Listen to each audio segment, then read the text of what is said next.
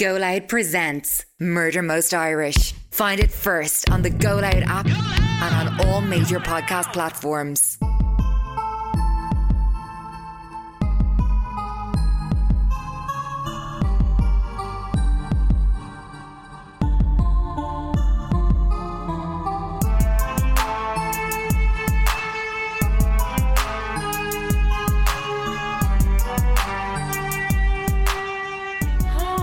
I would have sex with Chris Morris and Kayvan Novak.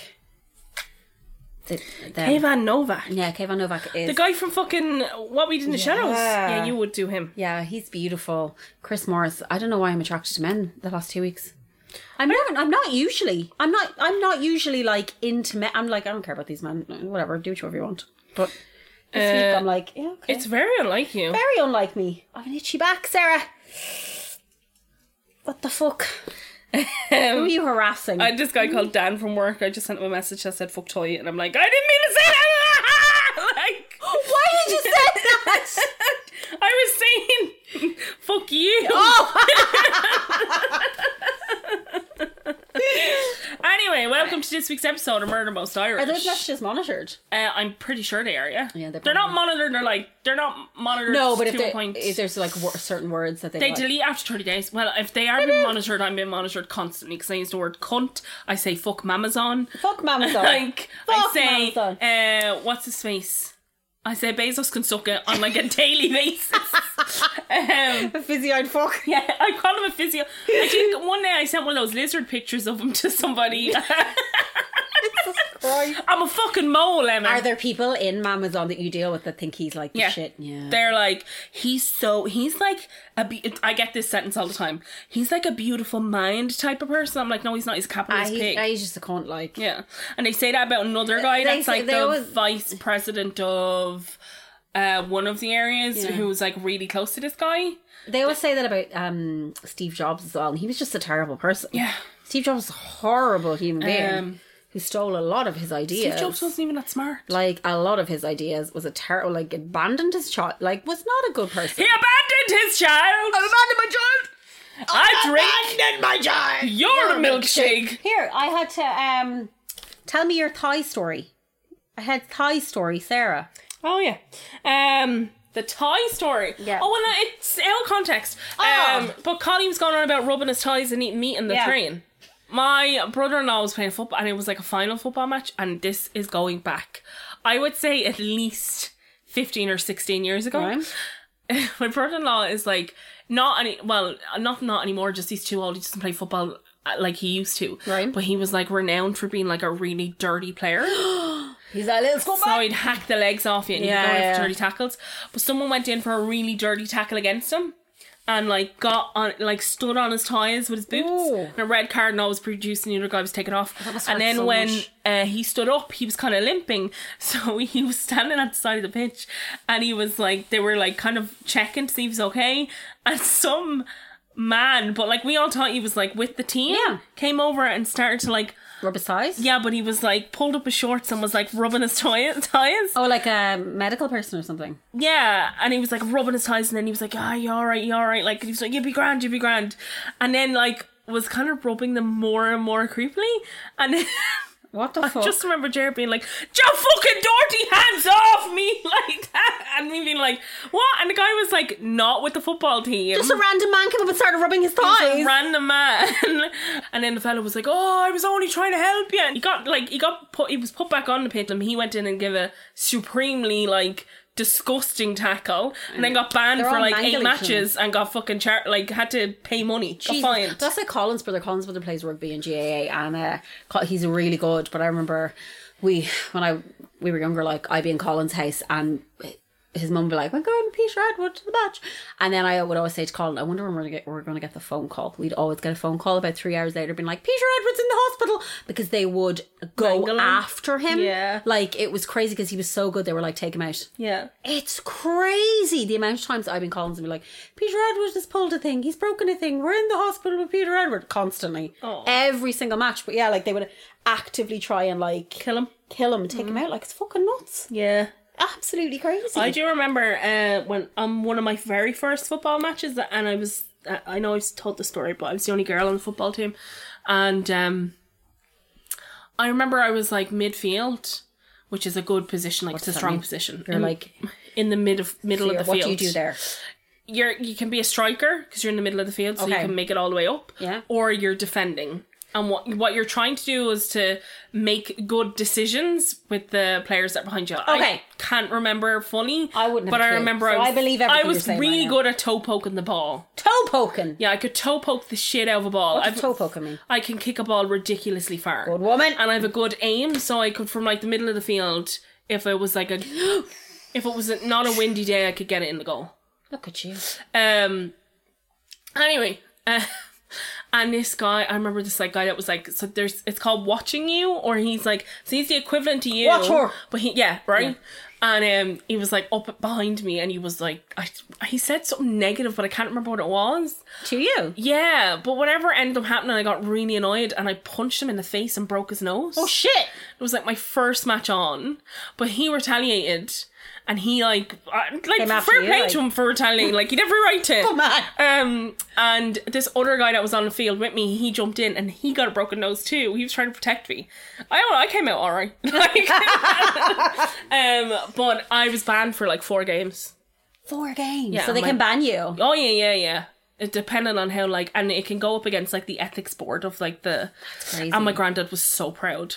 He was like, he was like, banned for 4 games! I was listening to a podcast the other day. I cannot remember. I think it was a Hector and Larita podcast. I was saying this to Colin, and they were talking about this football player. Colin will know his name. I can't remember his name. And he was like either a goalie or he was a player on the team. But what he did before the match is he put a bet on for, this was in 1995, for £47,000. Yeah. For his team to win 3-0. So I think it was like after half time they were up 3-0, and he was like, right, don't score any more goals, we'll just keep it like down the other side or whatever they say. I don't understand football. And he was like, don't score any more goals, just keep it the way it is, we don't know. But the lads didn't listen to him and scored another goal, and then so they were 4-0 up, and then when they scored the goal, the camera just panned around to him and he was just like disgusted because he was after losing £47,000. But then he got found out, and they like, you know, it's like, so you can't. It's like insider trading. You can't do that. You but can't. I was like, that's crazy that he thought he could fucking get away with that. Well, there is loads of there's tons of stories of like within sports. That's basically match fixing, like in some respects. To a degree, but like, because you can't influence everybody. But the whole idea is that it's banned because you could actively try and influence. Yeah. And there's so many stories. It's really common in sports overall. Oh my god, yeah. I know boxing is the worst for. Like the story I'm going to do today, some of that crowd went on to be involved in boxing. Boxing is like heavily surrounded by like gangland criminality and corruption. Isn't there a famous guy, I don't know anyone's name, I'm sorry, I can't believe this is turning into a sports podcast. I know. Anyway, but isn't there this famous YouTuber who's boxing now? Yeah, well, he was boxing against like, and apparently they're fixing, those matches are all being fixed. Yeah, like, because what's his name? Paul Logan or Logan Paul or whatever. He hit some boxer guy, or the boxer guy hit him, and he should have fallen, but the boxer guy grabbed him and kind of kept him up because they were like, we need to fix get a that. couple of rounds in. Isn't that crazy that they're like, there's so much money in boxing, so much money. It's fucking the Kinahans nuts. are involved in boxing and UFC. Oh really? Yes. Lads, goes all the way to the top, and Georgia the says. Kinahans are in Dubai and they all have like money in boxing. He has a podcast. What is this podcast? I need to hear this podcast. And I need to hear this podcast. There was like journalists that were interviewing people. There was a journalist that was interviewing a UFC fighter, and he was like, "You're friends with like, I think it might be one of the Kinahan sons," and he was like, "Well, the Kinahan I know is a good man, and he's helped me a lot in my career." And I have to say, I was like, fair play to the journalist, because loads of like sports journalists would have been like, well, I'm not asking that question. Not touching that with a barge pole. And like the journalist I thought showed real integrity to be like, no, I'm going to ask this question. There are so many journalists with massive amounts of integrity. And Trump came along and ruined them all. But destroyed them all, lads. Yeah, football's gas. Sports is gas. Do you want to hear my message I sent to... I can't see if I still have it. What is it? sent a message to somebody about football the other day, and he just wrote back being like, that's deep. Well, I tell you a story about football. Tell me. About the GA. So when we were in primary school, like, I know nothing about sports. I didn't care about sports. I was a fat kid. I was like, I don't care about this. We were in 5th class, and this footballer came in, our GA player, I don't know who he was, couldn't tell you, and he had like a little table quiz in the classroom. So they were like, we're going to do a table quiz about GAA. So he put me and my 2 other friends who knew, Lisa, my cousin, and another friend of ours, who knew nothing about GA or football or anything else, and we all had to sit there and answer questions, and we were like, just write down anything. And we won! What? We won! We were like, sorry? What do you mean? We were like table number 2. So he did, like, he came in, he's like, we're gonna do a little table quiz, and whoever wins will get a jersey. And I was like, I don't know anything about sports. I don't know what the fuck is it. So we were just writing down random shit, because we were like, we don't know. And we fucking won! No way. Yes, we won. I couldn't tell you a single thing about GAA or anything else. But yeah, we won it. That's cool. Did you find your message? No, but I said something like, this is a load of bollocks. Football, man, I don't know. I think so. I will say this. The one thing that bothers me about sports, I'm going to turn into a feminist now. Go on. Oh, here goes. Here's the feminism coming out of me. I don't appreciate that men and boys, for them to have an obsession with something is completely acceptable, and it's great for boys to love the football and be interested in the football and watch the football, and it's great for grown-ass men to love the football and go to football matches and sing their hearts out and cry and shout. But if a woman likes a band or a boy band, or if a group of girls like going to boy band concerts or enjoying it, it's seen as like, oh, fucking shy. That really bothers me. Yeah. And to this day, because I watched Turning Red. So good. So good. Such a great movie. And I was like, this bothers me because, you know, this kind of idea of women enjoying things, it's been like this forever. This thing, like, same thing with embroidery, seen as like a woman's art, when it's like one of the most complicated, complex, beautiful art that could ever exist, but because it was done by women, it was pushed away and ignored. It bothers me, because I'm like, little girls should be allowed to enjoy things without it being seen as less than. As lame. You know what I mean? Or lame, or they're like, oh... There's a couple of things that bother me about football. But the biggest thing that bothers me is the amount of money they get paid. They get paid so much money. I don't understand that. Colin tells me what they get paid, and I'm like... There was a guy, my dad was watching a football match yesterday, and he was like, they paid £95 million for this one footballer. And I was like... I just don't understand mentally or psychologically how that could be good for the individual. No. But this is how so many of these football dudes that are really young, 2021, lose their fucking minds. Yeah. Because they're getting handed that type of money with absolutely nobody to help them. But also, like, it's like, sports is a very psychological thing. Yeah. To be good at something and to know you're good at something is not always just based on the fact that, like, you've trained really hard and you're, like, physically more capable than other people. It's psychological as well. And I think psychologically, to pay £95 million for someone, and for them, like my fucking 60-year-old dad, who's, like, got a beer gut and couldn't run up the stairs. It's like, he wasn't worth that money. Yeah. And I was like, I don't understand how you think you... And then the other thing that bothers me about football is the, like... My dad, like, men speak about it as if they can somehow influence it, and it's like, you have no part to play in this. Armchair pundits. Like, you've no part to play in this at all. You were talking about some of the vicious human beings men on the who planet. get upset or annoyed or spend the whole day pissed off if their team loses. Yeah. And then are like, totally, like, that's totally acceptable. Like when the World Cup was on and the rates of domestic abuse went up something like 85%. Yeah. It was like, it went up 85% if the team lost, and it went up 50% if they won. Yeah. Like, for you, but that, I will say this, a lot of men use sport instead of therapy. Yeah. A lot of men obsess about football instead of going to speak to a therapist and actually dealing with, because what it gives them is the camaraderie, it gives them friendship, it gives them, like, something to look forward to, so they put all their energy into that, and then they don't go to therapy. Yeah. Go to therapy is what I'm saying to men. But yeah, I think sports, and then even, like, if you think of sports just, like, from a gambling side of things... Yeah. So fucking dangerous. The other day I read an article that said that in one football match alone, there was 750 in one, like, 90-minute football matches, there were 756 or 57 times that a gambling sponsorship or ad or marketing piece popped up. But because they did this thing where they were like, footballers now can't, if you buy can't be sponsors? No, you can, but if you buy a kid's football jersey, if the sponsorship for the company is like Bet365, gambling thing, yeah. that won't be on the kids' jersey. I was like, what's the fucking matter? They're watching a football match with their dad. Football. They're seeing, has like, I'm sure they're seeing their parent go gambling. yeah, and then like in England, in all of the football stadiums, in the stadium is like a betting shop. In the GAA in Ireland, that's illegal. God, it's crazy. You don't allow it. It's mad how much money is pumped into that shit and how much people lose. But like in England in particular, like the laws are so flimsy. But like Ireland's not much better. But when you watch English TV, all those like those payday app loans, ones, payday loan ones, and then the like gambling, and then the bingo for the women on the phones. How insane is it that there are TV shows in the UK where they send camera crews with people to what you call those people that take money off or take your belongings if you don't pay your bailiffs. They do television shows where they follow bailiffs going to people's houses where if they got a loan and they can't pay back and then they just take stuff out of their gaff. I'm like, how is this a TV show? So miserable. How? This is literally, these people don't have any money. Yeah, you're profiting. You are profiting off poverty. This is disgusting. That's insane.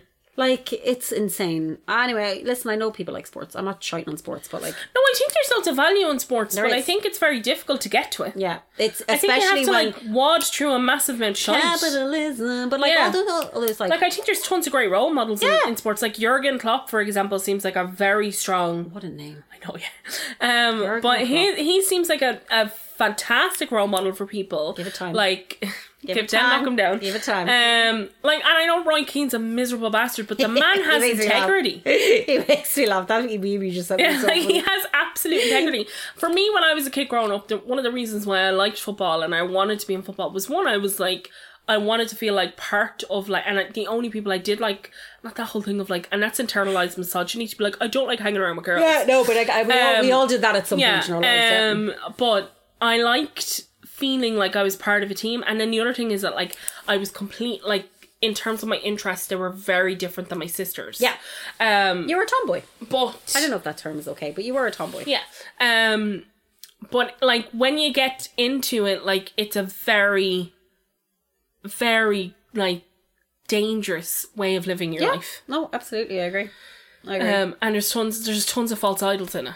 Oh, that's it. Like, and then it's like looking at these 25-year-old dudes that have like 150,000 a week and are like crashing Mercedes and beating their girlfriends, and or raping them when they're saying, no, I don't want to have sex with you. That guy, yeah. And it's like, that's what's become, you know. Or they're going on football pitches where people are calling them the N-word, and that's being accepted and tolerated. Man, racism is so prevalent in football. It's crazy, like. And it's like all of that, like, and then like if you want to get into how dangerous it is, FIFA is literally ignoring human rights laws and purposefully going to Saudi Arabia for the World Cup.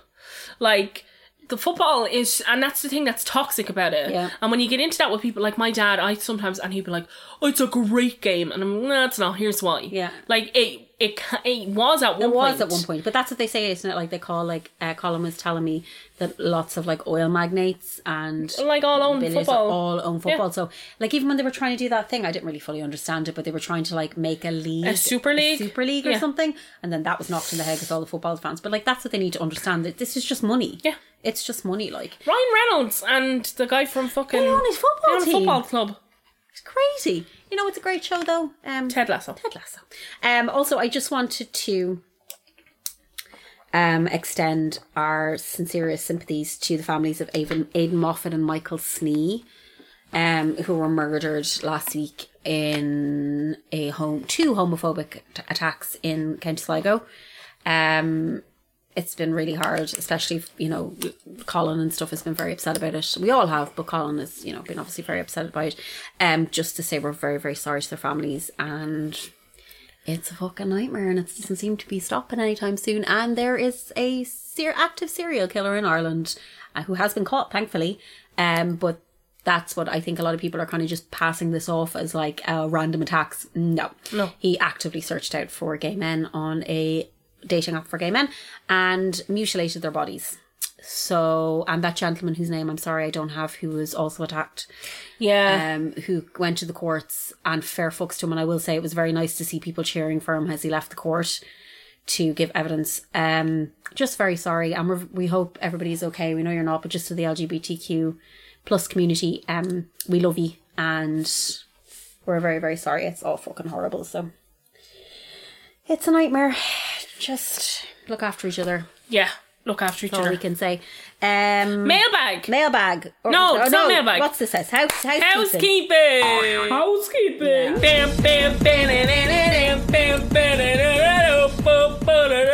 Y'all ready for this? I was watching the Dairy Girls and they were dancing to that song, and it's so fucking funny. No. The girl with the curly hair, the way she dances makes me laugh so much because it reminds me of the 90s, like the Running Man. Yeah, so funny. What do I have? I don't really have much. Oh yeah, just to say the Patreon, if you want to.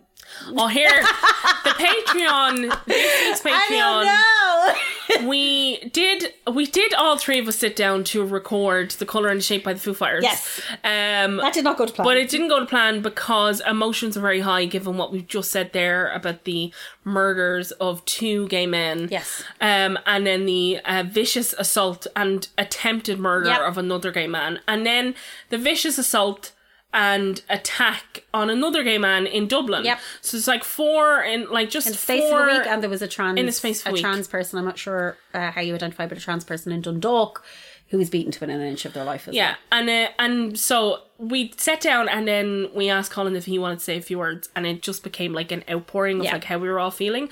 So it is a little bit of a bummer in terms of like, but it's important, and it was definitely important and cathartic for Colin to be able to like have his voice and use his platform. But that's this week's Patreon. If you want to listen. You don't have to. Next week's Patreon, what are we doing? Possibly the drive. We're going to do MMI Drive.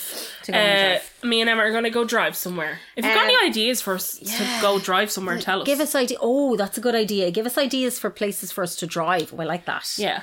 But not too far away. No, I don't mind. Don't be like, come to fucking... Just diesel's very expensive. Just to be like, come up the north. Like, we don't... Also, Colin's band Cell Games, I said this last week, but they're playing in Judge Roy Beans in Newbridge on the 23rd of this month, and it starts about 7:30pm, 8pm. If y'all want to go, show your support. They're a new metal-y, Fake No More-ish type of music. Don't know if you're into that, but yeah, if you want to go show your support, it'd be much appreciated. Much appreciated. That's have all you got I anything have. else? I don't have anything else. No one moaning out. Did we not have something that we needed to fix or remedy? No. We've never done anything wrong in our lives. Whole lives. Ever. We're perfect in every way. So, just to everybody who sends the nicest fucking messages on Instagram, like, we get the nicest messages. Oh, to people who've been sending us stuff about New York, God bless you. In New York. Like, me and Sarah have been to New York a couple of times, but bunghole, isn't it? Country bunghole where dreams are made up. Just people that have been sending us lovely things to do in New York. Like, New Yorkers have been sending us shit. There's a girl called Emily who told us where to get tea. Emily, you fucking saved our lives. American tea is book. So thank you so much to everybody who's been sending us, like, all the New Yorkers have been like, go to 52nd Street down 6th Avenue on the corner of 44th and 9th, and we're like, we don't know where that is. We will have a look. But thank you very, very much to everybody who's been sending us lovely messages about New York City. We're going in 2 weeks. Please, if you believe in anything, will you pray to it that we don't get COVID before we go? Pray to the Mother Mary. Pray God. to whoever you have. St. Anthony, who's the one with the animals? God. What's the one with the animals? I don't know. Padre Pio, all those lads. Has animals. He's the patron saint of the animals. Padre Pio. He loves all the little Padre animals. Pio. Padre Pio is the animals. Farting Wood, I think. You... No, Padre Pio is all about the patron saint of Farting Whenever Wood. you see Padre Remember Pio, that show? That show fucked me up. Like, I remember watching that as a kid being like, what's happening? Yeah. And there was always the... They could never get a break. Those 2 animals that freaked me out. What were the foxes? Was it the foxes? They were little shits. Yeah. Yeah, I didn't like them. Sly Fox. And then the one of the rabbits died. Yes. That show was Bright intense. I tell you, it's fucking intense shit, man. The animals of Farthing Wood. Anyway. That's all I have. Do you want to do your story? I'm going to do a story now. Will we have a chocolate before you do your story? Sure, if you want. Okay, let's have a chocolate before we do the story. Attention feminists! Murder Most Irish merchandise available now from teespring.com. Plain boring old teas getting you down? Hey buddy, Hey, does your huddy scream fuddy-duddy? Spruce up your wardrobe with brand new and improved MMI apparel exclusively from Teespring.com. Don't be a mug, buy one of ours. Like to steal things? Conceal your identity at the local shop and go with a kooky face mask. Be the swingin'est crazy bag lady on the block with our organic totes. Murder Most Irish merchandise at Teespring.com for all your murder feminist needs. Teespring.com is a third-party company. All stock manufacturing, purchases and refunds are handled exclusively by them. Any queries should be directed to www.teespring.com. Okay. Are you comfortable? Story time. Are you ready? I love a story time, I do. This week, I'm going to do the murder of Shane Gagan. No idea. Do I have no idea? Maybe I do. Maybe I just don't know the name. And my references are the Irish Times, the Independent, the Limerick Leader, Wikipedia, unacademic.com, and the Irish Examiner. That's our nickname. Unacademic.com. Mm-hmm. That's how people see us. Two stupid bitches. So Shane was a 28-year-old native of Limerick City. 28. Oh, he was young, fuck's sake. He worked for Air Atlanta as an aircraft fitter and was a keen rugby fan, playing as a prop with the Gary Owen team, and was captain of the third team, and he lived with his girlfriend Jenna Barry. He was described as a nice, decent guy who was well respected by young and old alike. And he was he wasn't. He was described by the secretary of the rugby club. This guy was like adored. Like people genuinely was like, he's such a lovely guy, like just a sweetheart, like an all round lovely guy. On the 9th of November 2008, Shane watched the Ireland vs Canada Rugby International with his friends on Saturday night. He then walked home through Kilterra housing estate in Dora Dial at 1:30am. And at 12:45am, he texts Jenna. And then he said, I'm going to be leaving soon. So at 1:30am, he started to leave, and he was nearly home. So he lived it was 10 minutes away. Yeah. When gunshots began to ring out and he was gunned down. Oh, Jesus. Shane managed to run to the rear of a house in Clonmore, but he didn't stand a chance against a hooded killer who'd stalked him as he walked home in the early hours of Sunday morning. 4 shots were pumped into his body with a Glock semi-automatic pistol. Fuck me. A final shot to the head, and the mission was complete. So he was shot 3 times in his body and 1 shot to his head to make sure he was dead. Jesus Christ. Shane's only mistake was to bear a slight resemblance to a drug dealer his ruthless assassin had been sent to kill. Members of the recently established Regional Support Unit were the first at the scene after a 999 call. So the Regional Support Unit were set up specifically to deal with the violence in Limerick. So in the 90s into the early 2000s, Limerick had the highest violent crime rate in the Republic of Ireland in history. Fuck. And the term Stab City was coined by an Irish journalist.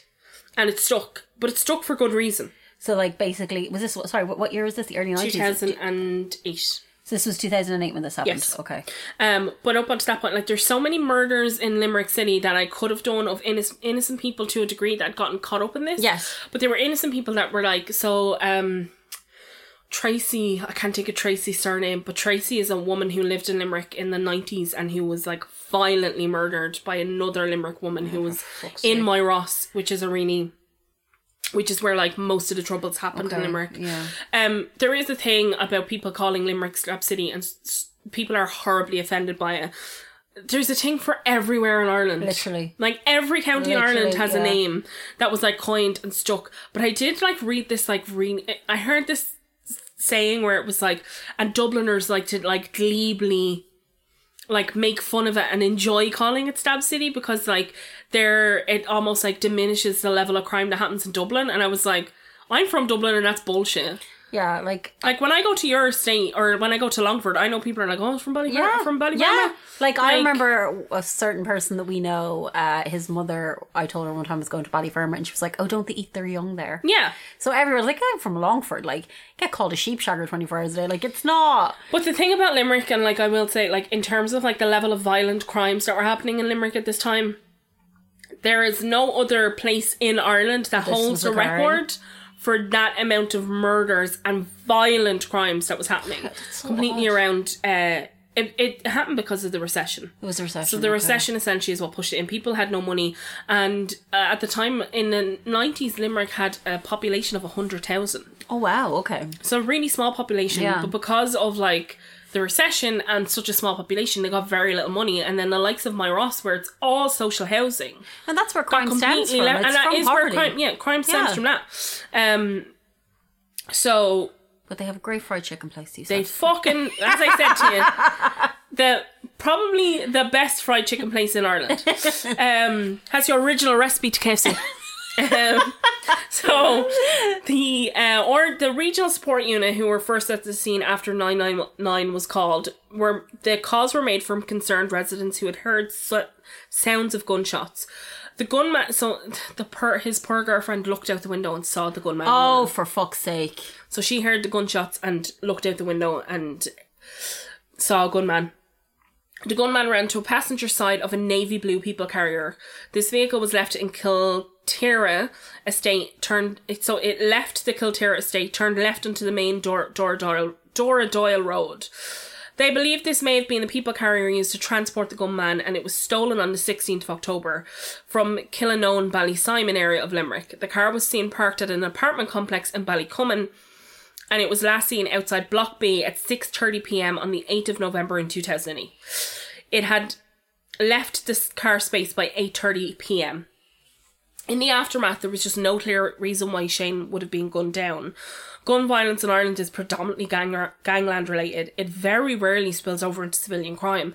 And the times where it does is like the likes of a farmer or like that kind of thing. It's always like shotguns. Yeah. It's never like this is an automatic Glock.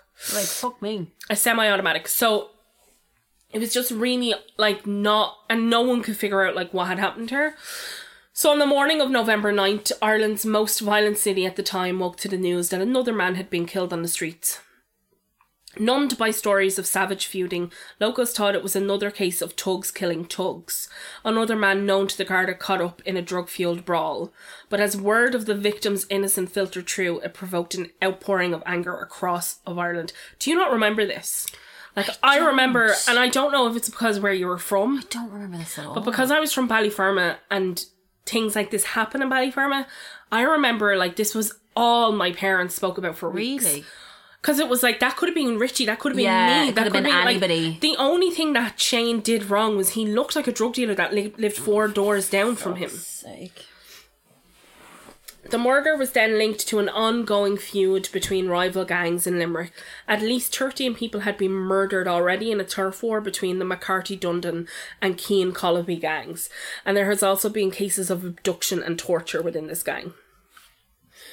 It is believed that Shane bore a resemblance to a drug dealer called John McNamara, who was the target of a contract killing and lived nearby. That's like that. Remember that chap that was murdered in Ballyfermot? Remember he was working on a house or something? No, that wasn't Ballyfermot, that was Finglas. Finglas, sorry, and he was working on a house. He was an electrician. And but he didn't look like anybody. It just what happened is his dad had left to go get them lunch, and whoever owned the house, the killing was to be done to him. And he's come in and shot that. Came in and shot him.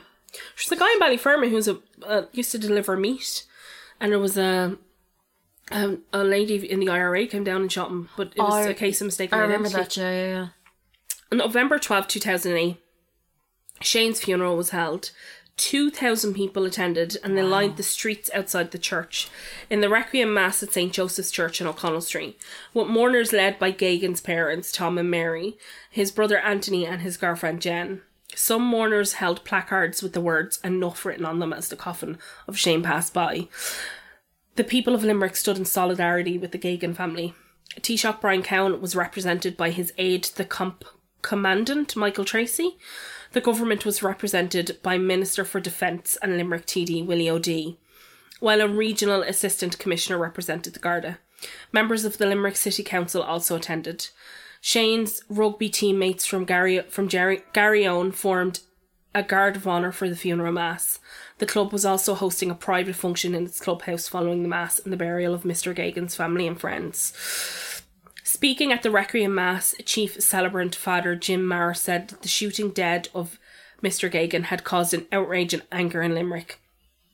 The tragedy and affront of the sacredness of life and to the community is another sad reflection of the more sinister aspects of our city.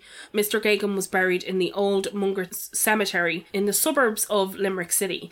He's buried beside his 11-year-old sister who died of leukemia. Sarah, fuck off. Yeah, he's like buried right beside her. It's very sad. Oh, this poor family. What the fuck? So, the Catholic Bishop of Limerick described the death as senseless killing. A minute's silence was held before Ireland's match against New Zealand at Croke Park. So I remember that. I don't remember any of this. What the fuck? Why don't I remember any of this? I was just having a great time in 2008. Jesus Christ. The following weekend at the game between Munster and New Zealand in Thomond Park. So like the following weekend was that minutes of silence in Croke Park at that match. Yeah. The Garryowen, they retired the number 3 jersey because that was his jersey for the remainder of the season. And in the Dáil, Shane's death was described as an obscenity that could not be tolerated in civilised society. Minister for Justice, Equality and Law Reform Dermot Ahern called his killer scum. Whoa. Yep. Wow, they weren't fucking around with that, were No. they? Oh my God, this poor family. He said they would be caught and put out of business. Armed guards were deployed on the estates where he lived. So, like, the entire estate went into, like... Because the other thing is that, like, Shane's family were, like, fearless. They didn't give a fuck. They did not hide. They went on TV. Like, they were like... They're fucks. So they were like, we're going to talk about this. You're not going to scare us. Yeah. So... He said they would be caught and put out of business. Armed guards were deployed on the estate where he lived. Teams of plainclothes detectives flooded the streets. Within hours, dozens of raids on suspected gangsters had been carried out. Up to 200 Garda worked on the murder inquiry, with 50 officers dedicated to the case on a daily basis. Searches were carried out and resulting in seizures of handguns, ammunition and drugs. One of the leaders of the McCarthy-Dundon crime family handed themselves into the Garda following the shooting out of fear of being murdered himself. During the investigation, some of the suspects... This made me laugh. Some of the suspects were tracked via their Bebo pages. Oh my God, this is so 2008. Do you remember Bebo, lads? Bebo, oh my God. The social networking sites were identified as a problem in glorifying gun crime. So do you remember Bebo? Like, because I would have known people on Bebo that, like, definitely were, like, sharing these types of videos and, like... No, Bebo to me was like, here's no, the heart. Bebo had, like, a really dark undercurrent. Jesus, that's crazy. Mary Geoghegan and Jenna Barry, who's Shane's partner, appeared on Crimeline. They spoke bravely and called out the killer to hand themselves in. Mary bore the loss of her firstborn son with dignity and courage. She quietly and calmly pleaded with the public on television to help find his killer. Shane was her rock, her darling son, who had helped her through the death of her daughter, Katie, who lost her battle against leukemia at 11, and now both of them were buried side by side in Mungret Cemetery, where friends and strangers stopped to pay their respects every day. It's sad. Oh my God, this poor family. So the next thing that happens is quite complicated. Okay. So I've done this in a timeline. Okay. So, February 28, 2009...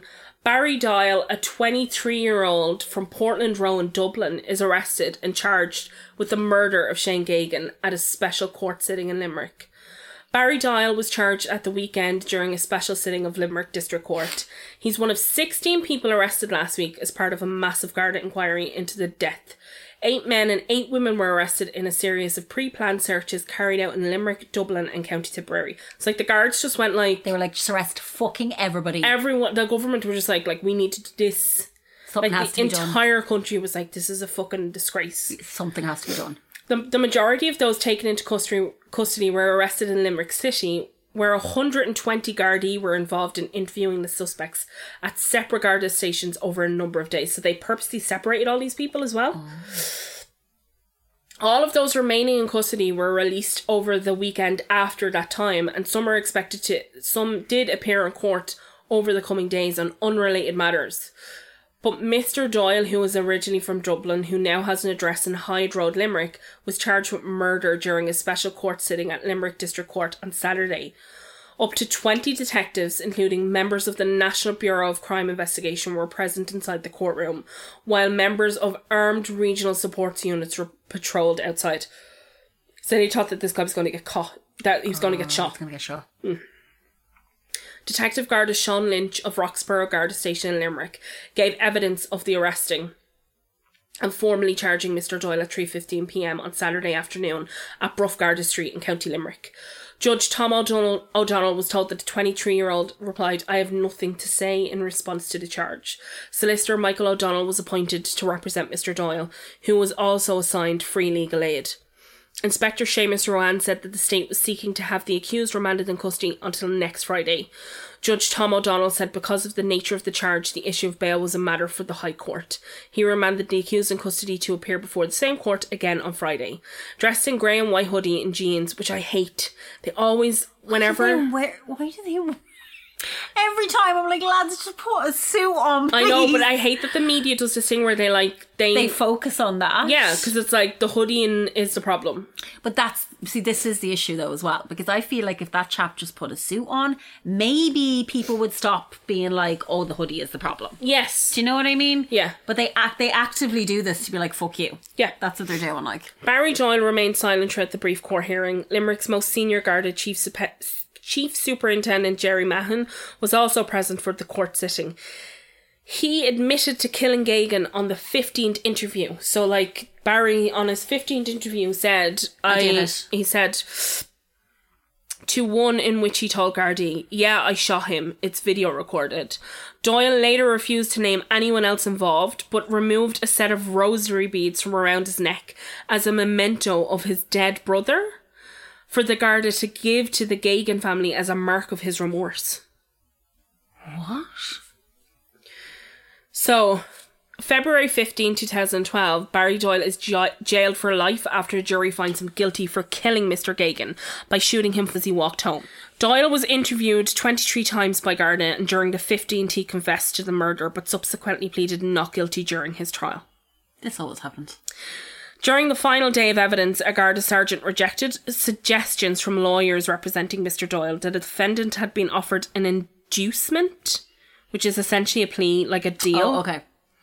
It was claimed that an agreement had been reached whereby Mr Doyle would admit to shooting Shane Geoghegan if his girlfriend, who had been arrested, was released.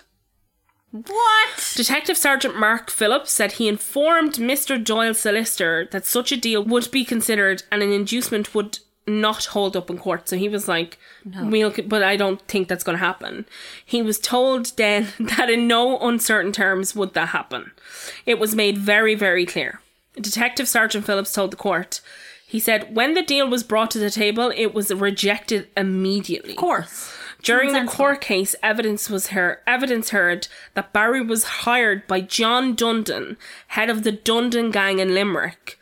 Barry Doyle shot the victim mistakenly after Dundon had instructed him to kill another man, John Pitchfork McNamara was this guy's nickname, who lived nearby.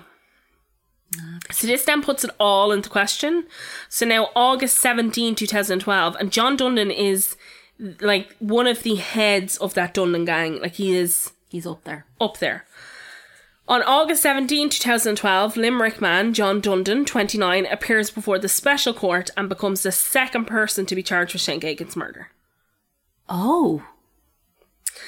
On May 21st, this becomes insufferable, by the way. What the fuck? 2013. So from August 17 now until May 21st. Dundon brings a High Court action aimed at delaying the start of his trial. He's now essentially in prison. So he's in jail, waiting to go to court. Yeah. So Dundon brings a High Court action aimed at delaying the start of his trial. His lawyers claim they need up to 500 working days to go through a large volume of material. Of course they fucking do. Including CCTV footage and documentation, which was furnished to them by the state a month earlier. 500 days.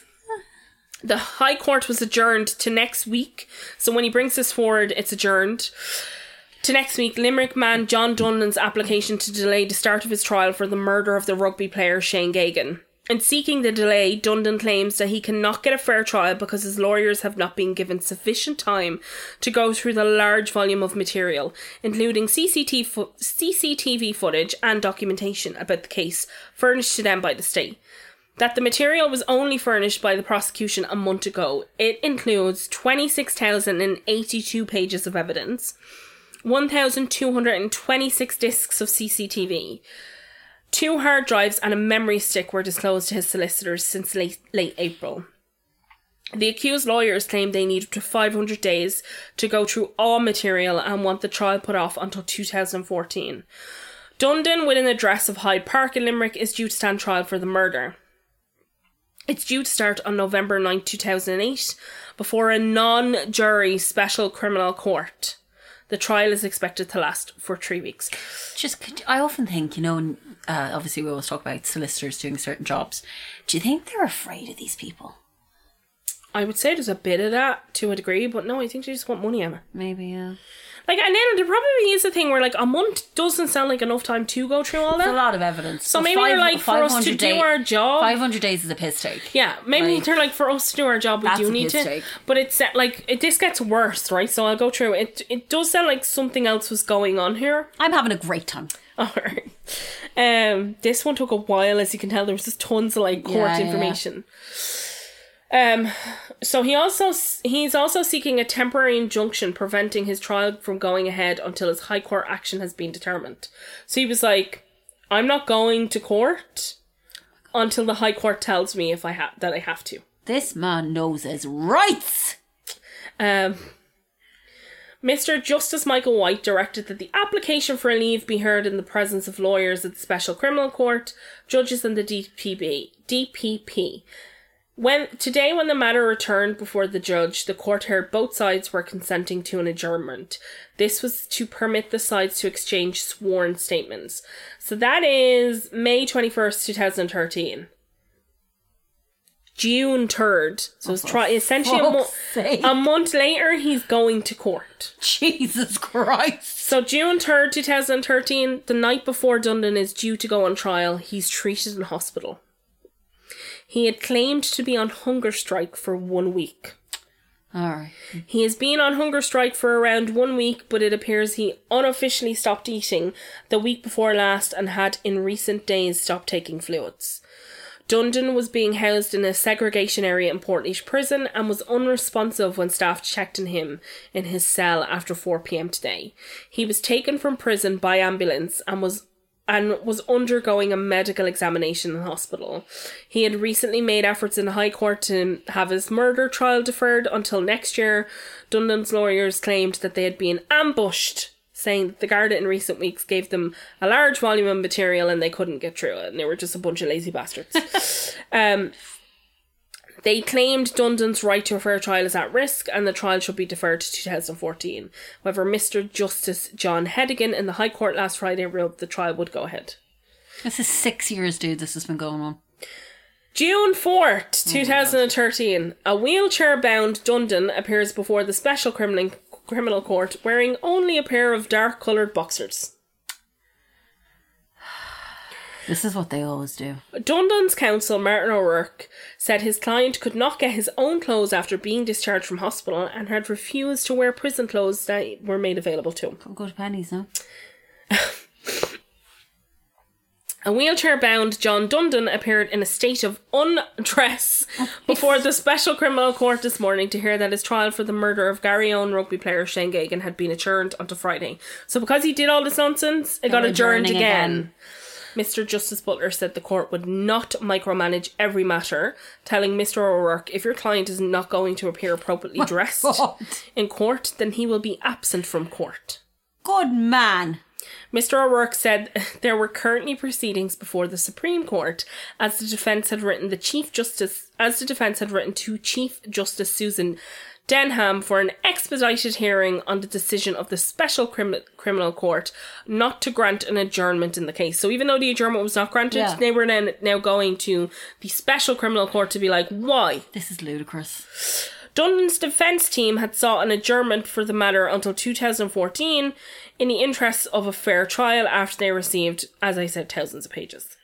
The Special Criminal Court refused the adjournment after finding it had to balance the potential danger to the life of the proposed chief prosecution witness against the danger of Dundon not receiving a fair trial. So they were literally like, we're not really 100% sure that you are going to get a fair trial. Yeah. But the person that's giving evidence against you is putting their life at risk. Yeah. And we can't keep them for an entire year safe. So, like, we need to expedite this because you're dangerous and you're going to kill this person. Yeah. July 2nd, 2013, Dundon is taken to hospital for a head injury on the opening day of his trial. Shocker. After earlier informing the court he was illiterate and that he sacked his legal team, electing to represent himself. They love doing this, don't they? A gaunt, wheelchair-bound Mr. Dundon appeared in the morning for the arraignment at the non-jury Special Criminal Court. Just so everybody's aware, the reason there is no jury in this case is because they would be murdered. Literally. In June, the court heard Mr. Dundon inform prison authorities on May 30th that he was going on hunger strike and thirst strike. He did not appear for the scheduled opening of the trial yesterday afternoon after evidence was heard that he had cut his head after fainting in his cell and he was being brought to the hospital. Assistant Chief Officer Peter Kelly told Tom O'Connell, prosecuting, that at lunchtime yesterday, the call system was activated in the cell where John Dundon and another man, Nathan Killeen, aged 23, were held. The prison officer said Mr. Killeen informed him Mr. Dundon had fainted and cut his head. Mr. Kelly said that when he entered the cell, he noticed Mr. Dundon was lying on the floor with a small cut on his head. He said he notified the chief prison officer and they moved Mr. Killeen to a secure area, assessed Mr. Dundon's breathing and put him in the correct recovery position. Mr. Kelly said that Mr. Dundon was being assessed by paramedics from the Dublin Fire Brigade and it was proposed to take him to hospital for further checks. Mr. Kelly confirmed no other person other than Mr. Killeen had access to the cell at lunchtime. Mr. O'Connell said that he proposed to call medical evidence this morning that may assist in assessing what had occurred and whether the accused man had sought to frustrate the criminal process and harm himself. It's clearly what it is. Presiding judge, Mr. Justice Nicholas Kearns, said the court would not make any assessment until the medical evidence was heard. For fuck's sake. Could you imagine being that poor chap's family that was murdered? They must be just fucking up to their eye teeth at this point, like. Asked by the judge if he could confirm the accuracy of what he said, Mr. Dundon replied, yeah. Yeah. I shouldn't be laughing at this, Jesus Christ. Oh, everybody go to jail. Mr. Justice Kearns told Mr. Dundon's legal representatives they were free to go.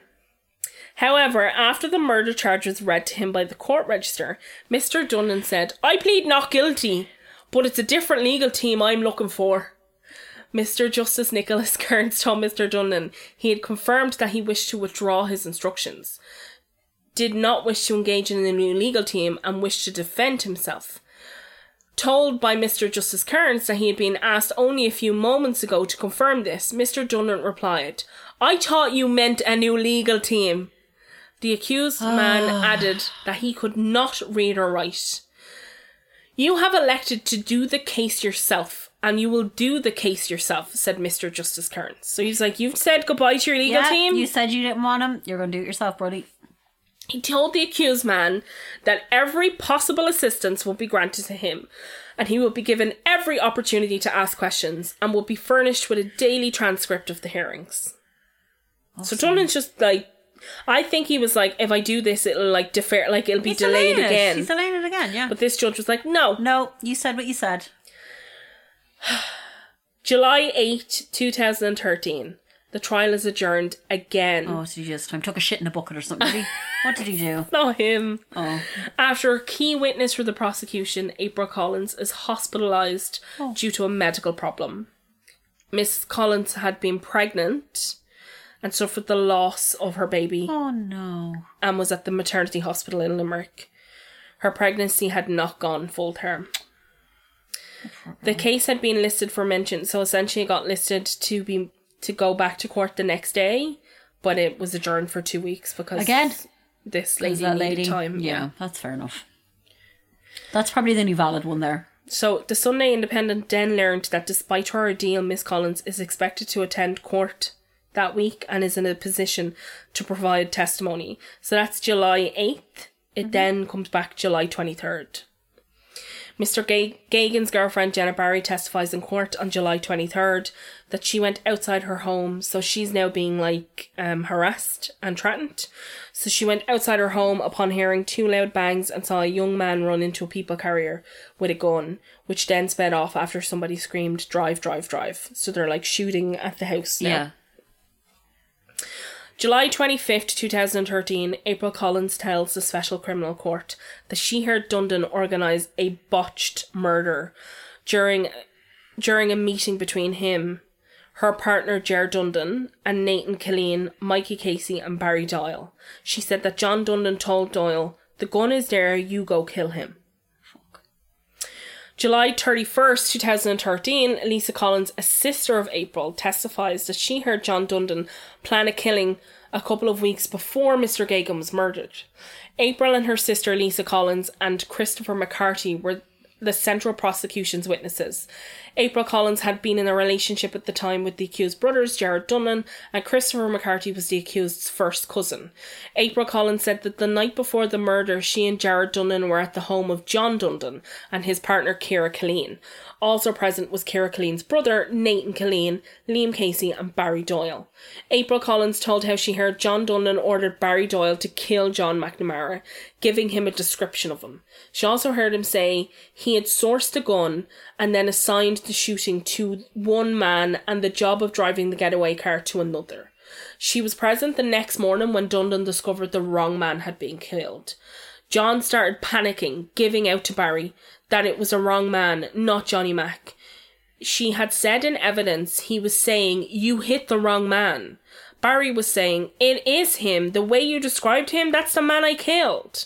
In cross-examination, the mother of 4 denied leading a charmed life, saying she was under Garda protection 24/7. She denied being primed by Garda in giving her evidence.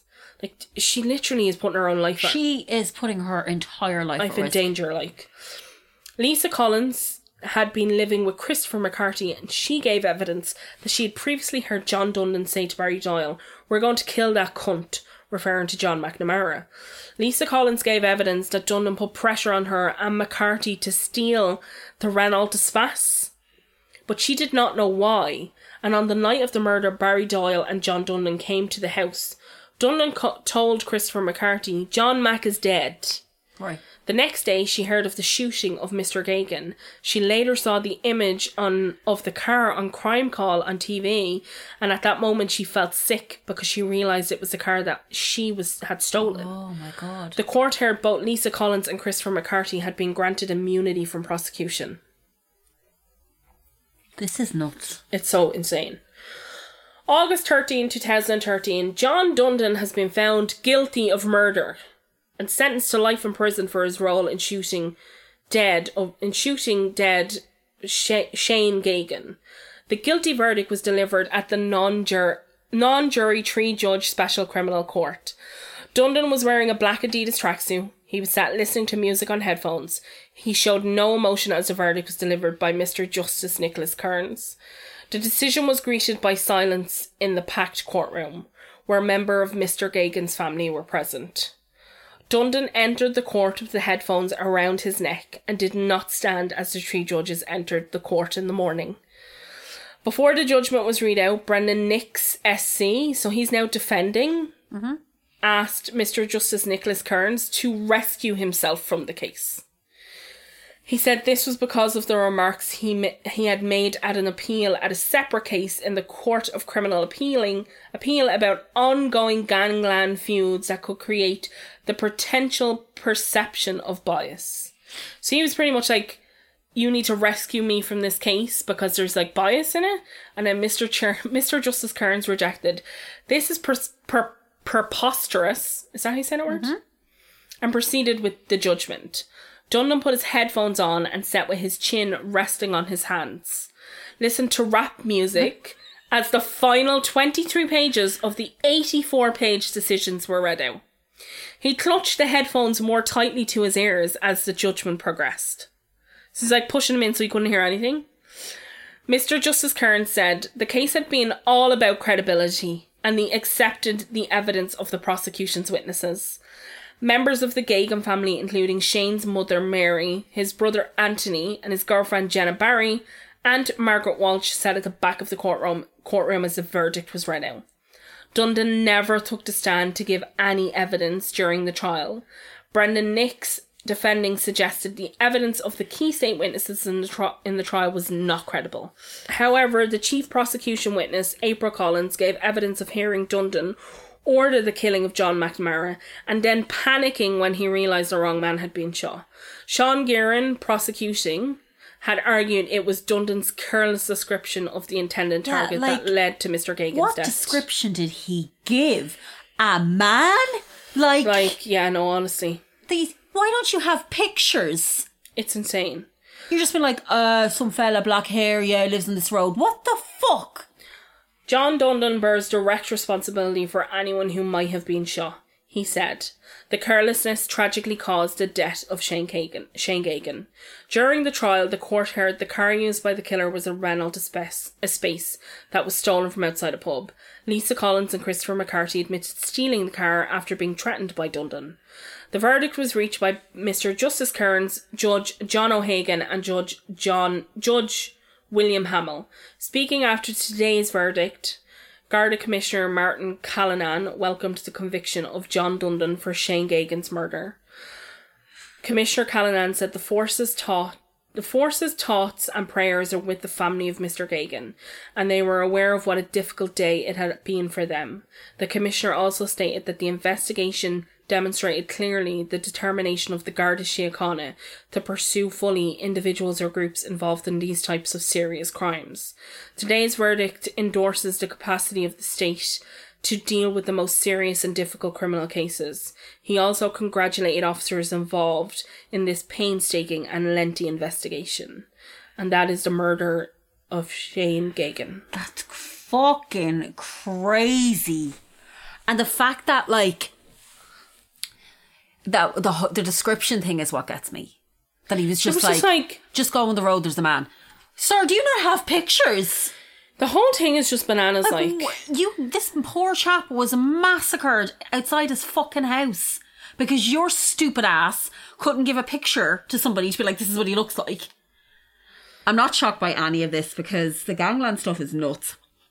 And the lack of fear that they have for authority and for the Gardaí and for the judicial disrespect system, they don't care. They just simply do not care to sit with earphones on as your future is being read to you.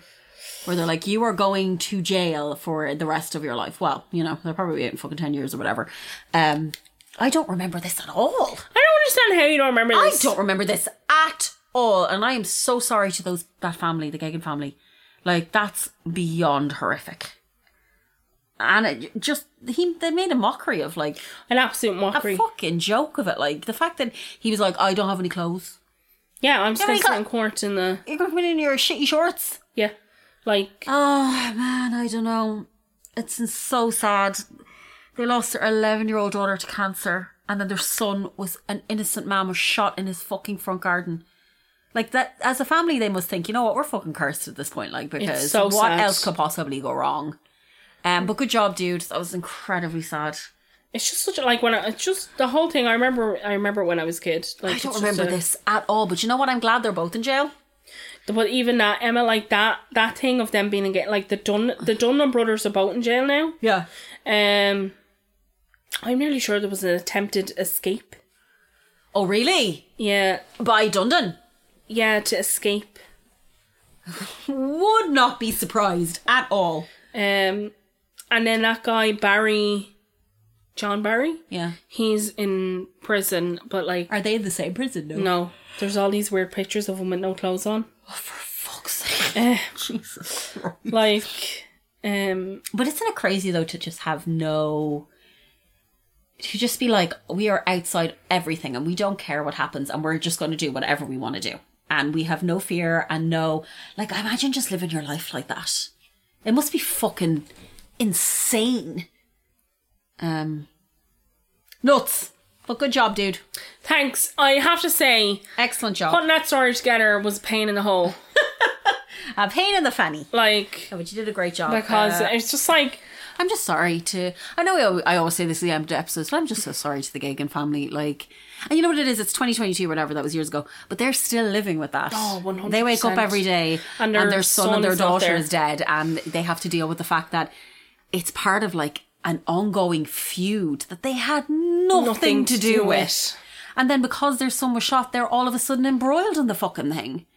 Yeah. And like, and that girl coming out, they're being threatened. Yeah, that girl coming out who was like, yeah, he did it, like risking her life because she saw that an innocent man had been killed for no reason. Like, no, it is so sad. And that's the thing as well. Like, like it is portrayed in the media as like thugs killing thugs. Yeah. And, like, sure, they're just killing them each other, and it's like, yeah, but that's not okay. that's not okay. Like, and even like None when of they're this like is okay. all the descriptions of like, oh, you know, they're all wearing tracksuits and all the rest, and it's like, in this case, yeah, absolutely, he didn't care about the court. No. But like people from like Limerick, people from Ballyfermot, people from Clondalkin, people from like social housing areas are written about in the media in such a way that it's like we're all skull. Oh, it's classism. Yeah. And to the highest. But that's like that story I did last week about Shannon Matthews, and that entire area was just branded by the English media as scum. Yeah. Filth. So whatever happens, let them just kill each other. Yeah. Like, what is this? You can't... This isn't some fucking sort of island you can shove all the people you don't like onto so they murder each other. Yeah. And then innocent people are being caught in it. Um, Who have done nothing wrong, like. So yeah, I did get a little upset when I was doing the funeral in particular. The funeral always gets me, and I remember seeing those scenes of those women that had the like enough. That they were like, I'm like, we're living in you're living in hell. They're going through hell. They're going through hell, those people. Like, those people in Limerick are literally like, we just want to raise our kids, you know, live our lives, go to school, go to college, get a job. But we can't because people are murdering each other left, right and centre. Yeah. And it's fucking horrific. Thankfully, my Ross seems to have gotten an awful lot better. That's great. And the like level of like murders it's gone down. That's but like brilliant. That has a way of like being insidious, insipid within like communities. It's sad and it's shit. And I always say, like, whenever I see stuff like this, I'm like, imagine just trying to live your life and this going on behind you. Yeah, that's you know what I mean? But good job, dude. Anyway, everybody, go and have a great week. Enjoy your lives. And have the best time. We're going to New York in 2 weeks. We're going to New York in 2 weeks. We don't care about anything else. And me and Emma are officially clocked out. We're on holiday mode. My favourite t-shirt has a hole in A it. big hole in our ditty. And we're going to fix it, though. we're going to fix it. You can't notice it when the white bra's underneath. Is that white top or a white bra? It's a white bra. You can't notice it. I wouldn't have noticed that unless you pointed it out to me. Stop making it worse! What are you doing? Stop making it worse. What are you going to do nice for yourself this weekend? No idea. Got to eat an Easter egg that you got me. Sarah got me a gorgeous Lind Easter egg. I'm very excited about it. I hope everybody had a lovely Easter. Yes, I hope you all enjoyed. Ate loads of chocolate. Jesus' birthday, his second birthday. Gave a high five to the Lord. Woo! He has risen from the dead and he is Lord. Do you know when you were in mass, there was always somehow and that was like,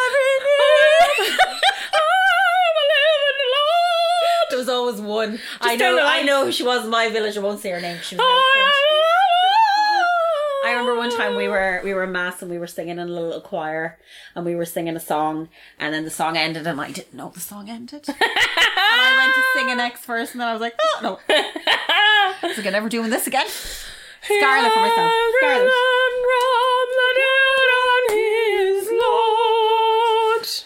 But sure, go on. Be grand. I am here now. Nope. I don't know the words. Listen, everybody, go What and are the have words? I am here, Lord. It is I, Lord. Lord. Okay, everybody go and have a nice week. Happy Christmas! Hug your ma. Don't hug your mouth, she's a bitch. Sarah said that. Sarah Jane lives in a house with a daughter, Lily, and her husband, Grain. He's the guy who won't divulge their second name.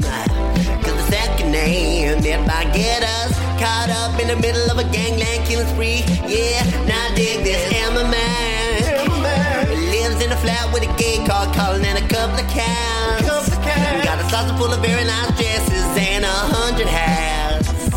Comes making plans. Gonna sing a silly song, push record, talk for a little while, not for long. I know you like to throw on some Jenny Low. Saddle up them sexy horses, yo. The kids from MMI